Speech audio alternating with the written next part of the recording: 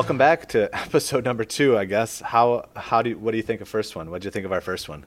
For the first one, I think it went pretty well.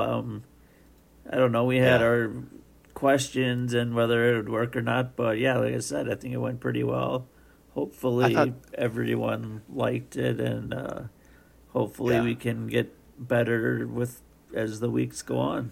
Yeah, for sure. I had a really good time doing it, and it's just I've always had a dream of making my own podcast, and I'm so glad that you're my co-pilot here with this, and we're just kind of winging it. What I've learned about teaching in the digital age is that just every time you do it, it gets better. It always gets better the more and more you try. So to see my name or our names on a podcast on Apple Podcasts was like a dream come true. I've been listening to podcasts for so long. It was just crazy to see us up there. Yeah, And did you know 9 different people have listened to our podcast?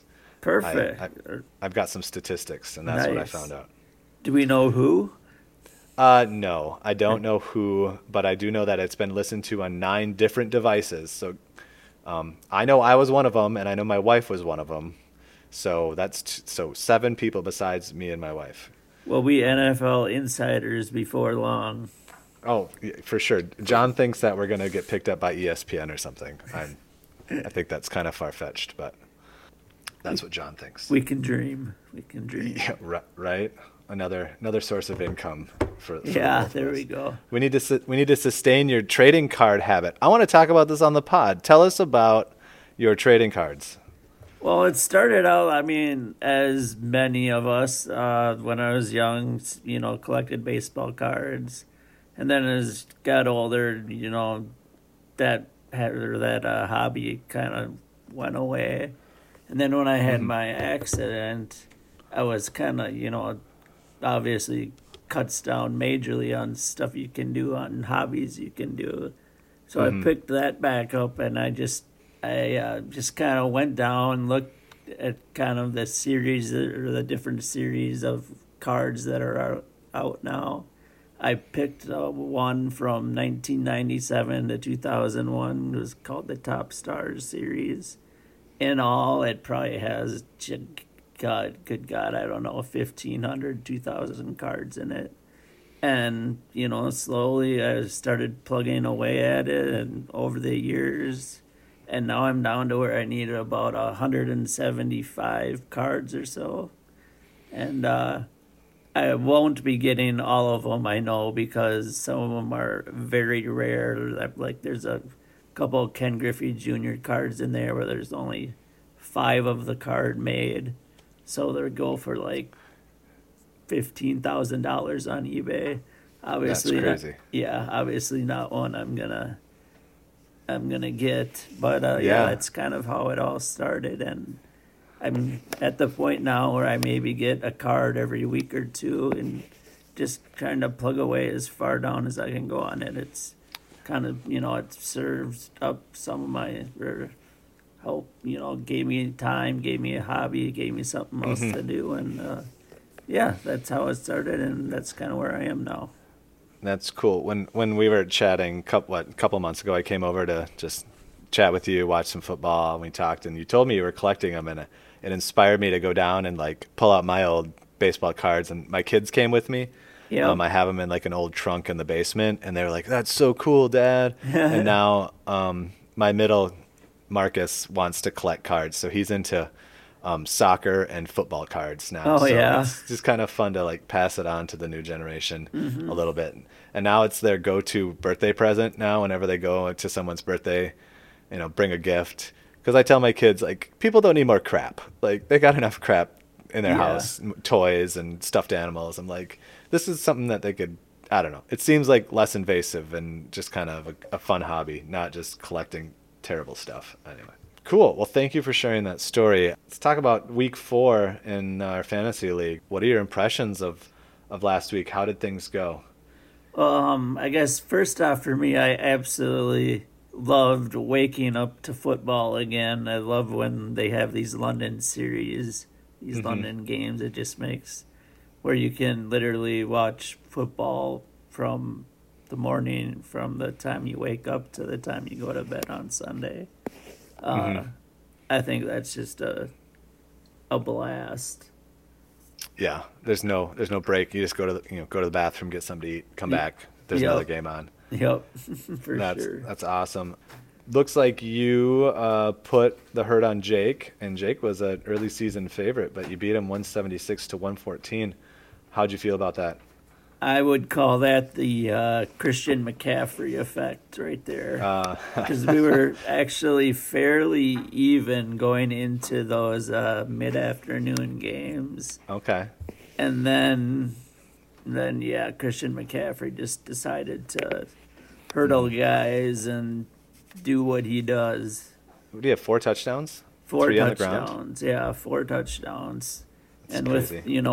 with those 4 touchdowns, he gets his whatever 80 rushing yards, 60 receiving yards, 5 receptions.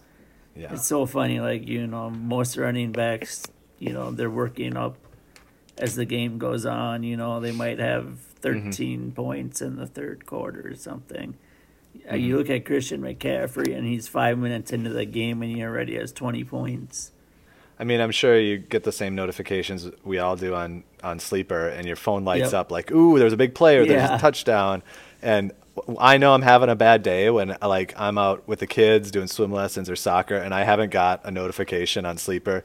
And I even have 2 leagues in Sleeper, and if I have 2 leagues and there's no notifications coming through, I know I'm having a rough day. And my week against John was terrible. I saw that. Just That awful. was- Did you see that? Okay, Yeah. so I have this thing when I play John, and I want to hear what you have to say about this as well. But he's been so good for so long that whenever we face each other, which is just once a season, unfortunately, you have to see him twice a season, but that's a whole different story. But every time we face each other, I try to make some sort of miraculous, because it's so hard to beat him, in my opinion, and he always seems to put up over 200 points against me. I should fact check this because I have the data, but my career record against him is 2-20 or something ridiculous, and I'm not exaggerating.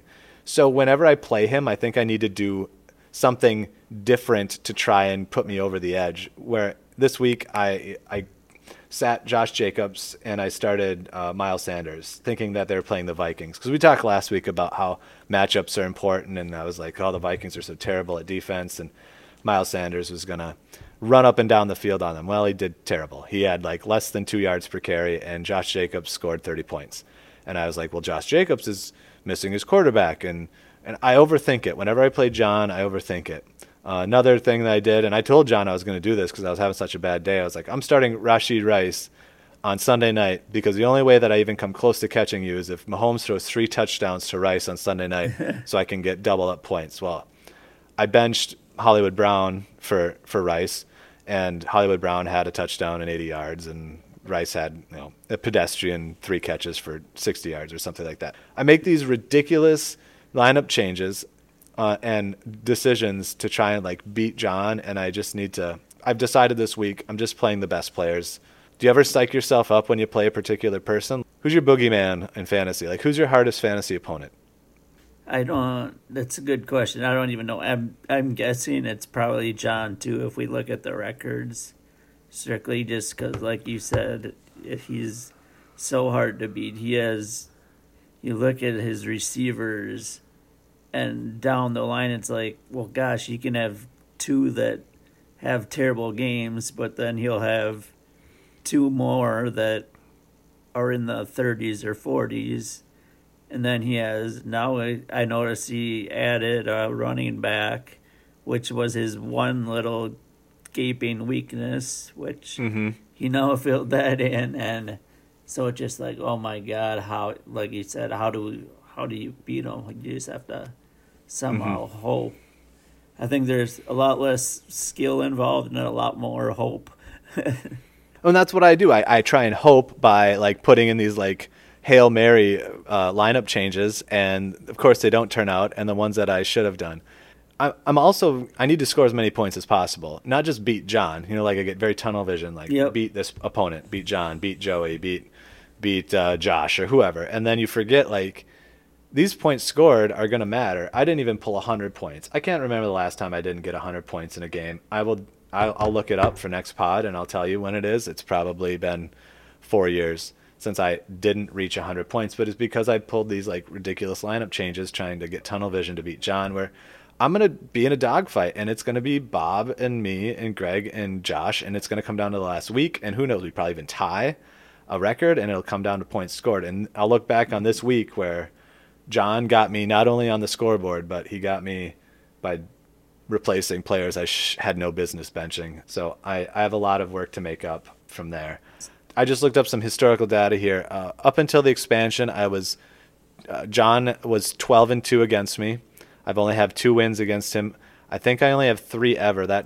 So I think including playoffs, it's close to 3-20. It's probably like 3-17 or 3-18. I think I beat him once in the playoffs for a 3rd place game, but that's about it. So every regular season, he's my boogeyman. And it used to be Joey. I used to really get hyped up when Joey was in my division. He was like the guy who I wanted to put my best foot forward, and I had a pretty good record against Joey. I was actually 17-11 against Joey.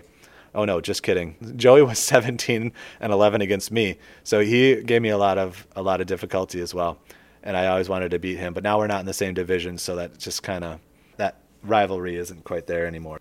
If you have those stats, could you send those to me? I'd love to see how I stack up over the years against certain people. I could tell you a lot. Yeah, I could tell you a lot right now even. You were best against Josh, which is that Shunk's old franchise. You are 17-11. That's your best win percentage. All non-conference, before we switched to 3 conferences and it was just 10 teams, you were pretty much 500. 34-35-1. You had a 500 record against everybody except Jake. You beat Jake 8 times and lost 5 and tied 1. So, yeah, I could certainly send this to you. And it was funny because on Sunday I was like, oh, looks like you got me again. And John, the modest son of a gun he is, goes, oh, I guess my jinx against you continues. Or you're – I forget the words he used. But he was very modest about it. And I was like, seriously, you think this has to do with even ability? No, there's no way my players would ever stack up against yours.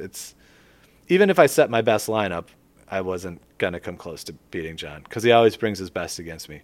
Yeah. And he'll say, "Oh, it's just my guys. They want to play the best competition because that's what John would say." But truthfully, they would beat me down no matter what. So it's hard playing him now too, with him having Justin Jefferson. Oh, because he's gonna go off pretty much every week, but you want to cheer for him. He's a Viking. You want the Vikings to win. At the same time, you don't want to get obliterated by John. A lot of talk about John here in this pod, but I mean, the guy's he's been the gold standard in our league for so long. So he's the GOAT. Yeah, he's the GOAT for sure. Never missed the playoffs, not once in as many years as we've played this league. Well, just one more thing about week 4. Did he mention that our T-Jacks division went a perfect 4-0? He did not. No. Way to get that in there. Yeah, good for you guys. Yeah, just wanted to get that in there just because I did the little math on it, and it's just a 6% chance of that happening of one division, actually. Oh, wow. Well, how about that? Yep. 6%. Yeah, Aaron beat Bob in a tight one, 130-128. Yeah. Joey beat Aaron, 167-118, and then you and John both won. So, yeah, nice job, guys. Shifting gears here, T Swift and Kelsey, is this a big deal to you or not a big deal? To me, it's actually, personally not a big deal, but for the Kansas City franchise and Travis Kelsey, I think it is turning into a big deal, absolutely. I think it's kind of turning into a traveling sideshow. I watched what was that when they played the Jets? Was that Monday night game? Yeah, or Sunday night. Wasn't it Sunday night yet? Because Seattle played Monday night. And it was the first time where Kelsey, I think he dropped a ball or two, and him and Mahomes were off on a couple of routes, and it just kind of made you wonder, okay, is all this time that Kelsey used to, spend on football, now he's devoting some of that time to his new chick flick, and you just kind of wonder if that's gonna get worse in time or kind of what's gonna happen there. I don't know. That's my take on it. Yeah, so you think it could be a distraction over the Yes. Yeah. over the long. Oh, interesting. Yeah, definitely something to think about. Jersey sales for Travis Kelce have never been higher, and all of a sudden more young girls are watching Yep. NFL football, so I think they like it from a marketing perspective, certainly. I can't remember. I heard the number of Kansas City Swift jerseys are being made now, but it's just out of this world. Yeah, we were talking about that at lunch, around the lunch table at school the other day too. Because what else do teachers talk about? Complain about their students and talk about football. So, how about those Minnesota Twins, Elliot? Did you watch yesterday?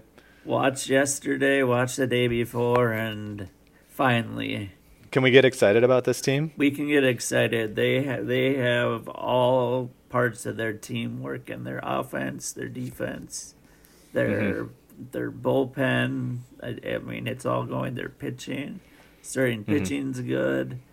I mean, their youngsters are performing, and of course, I mean, everyone knows how cool that was to see Royce Lewis hit the 2 home runs. It was just I'm pretty excited to see what happens here in the next round against Houston, because I think Houston will be a much more formidable opponent than Toronto was.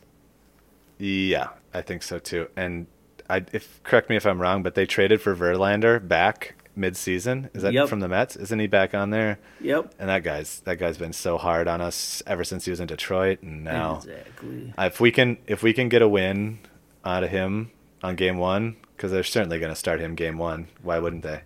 I think it's game on after that. Like if we can get a win in game 1, it's anything's possible.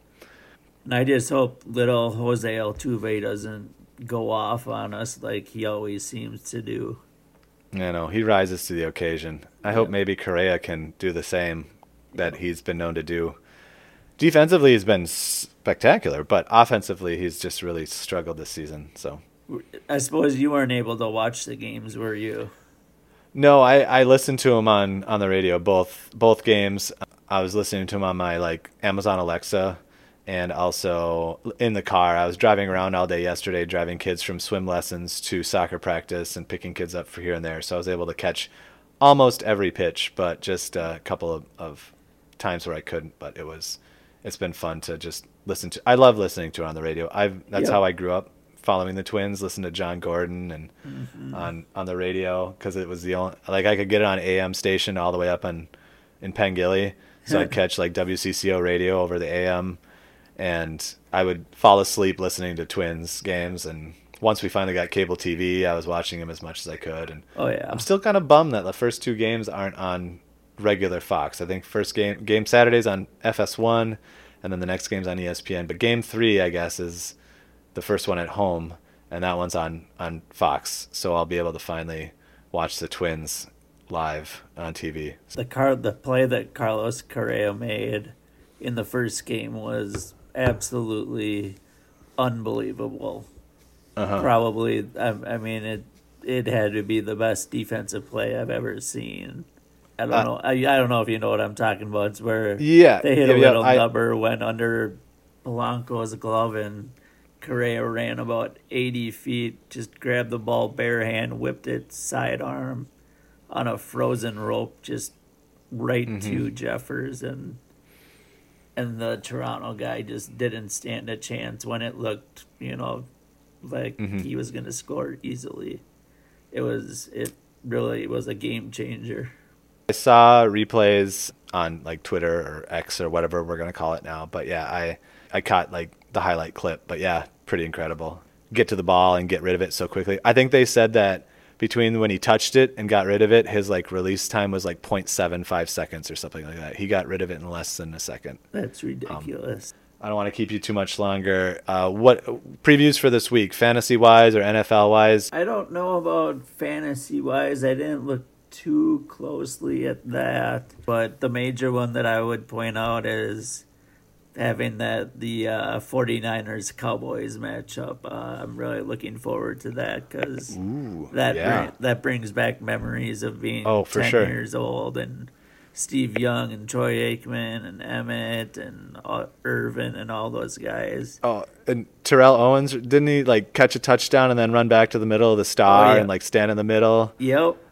Oh gosh. One of the coolest little highlight plays that you'll find. That's one of my favorites. That is cool. That is I think that I'm definitely going to be interested in seeing that. Here's this week's matchups. We got John versus Bob, and right now actually John's an underdog. I can't believe that. Projected to lose 140 to 137.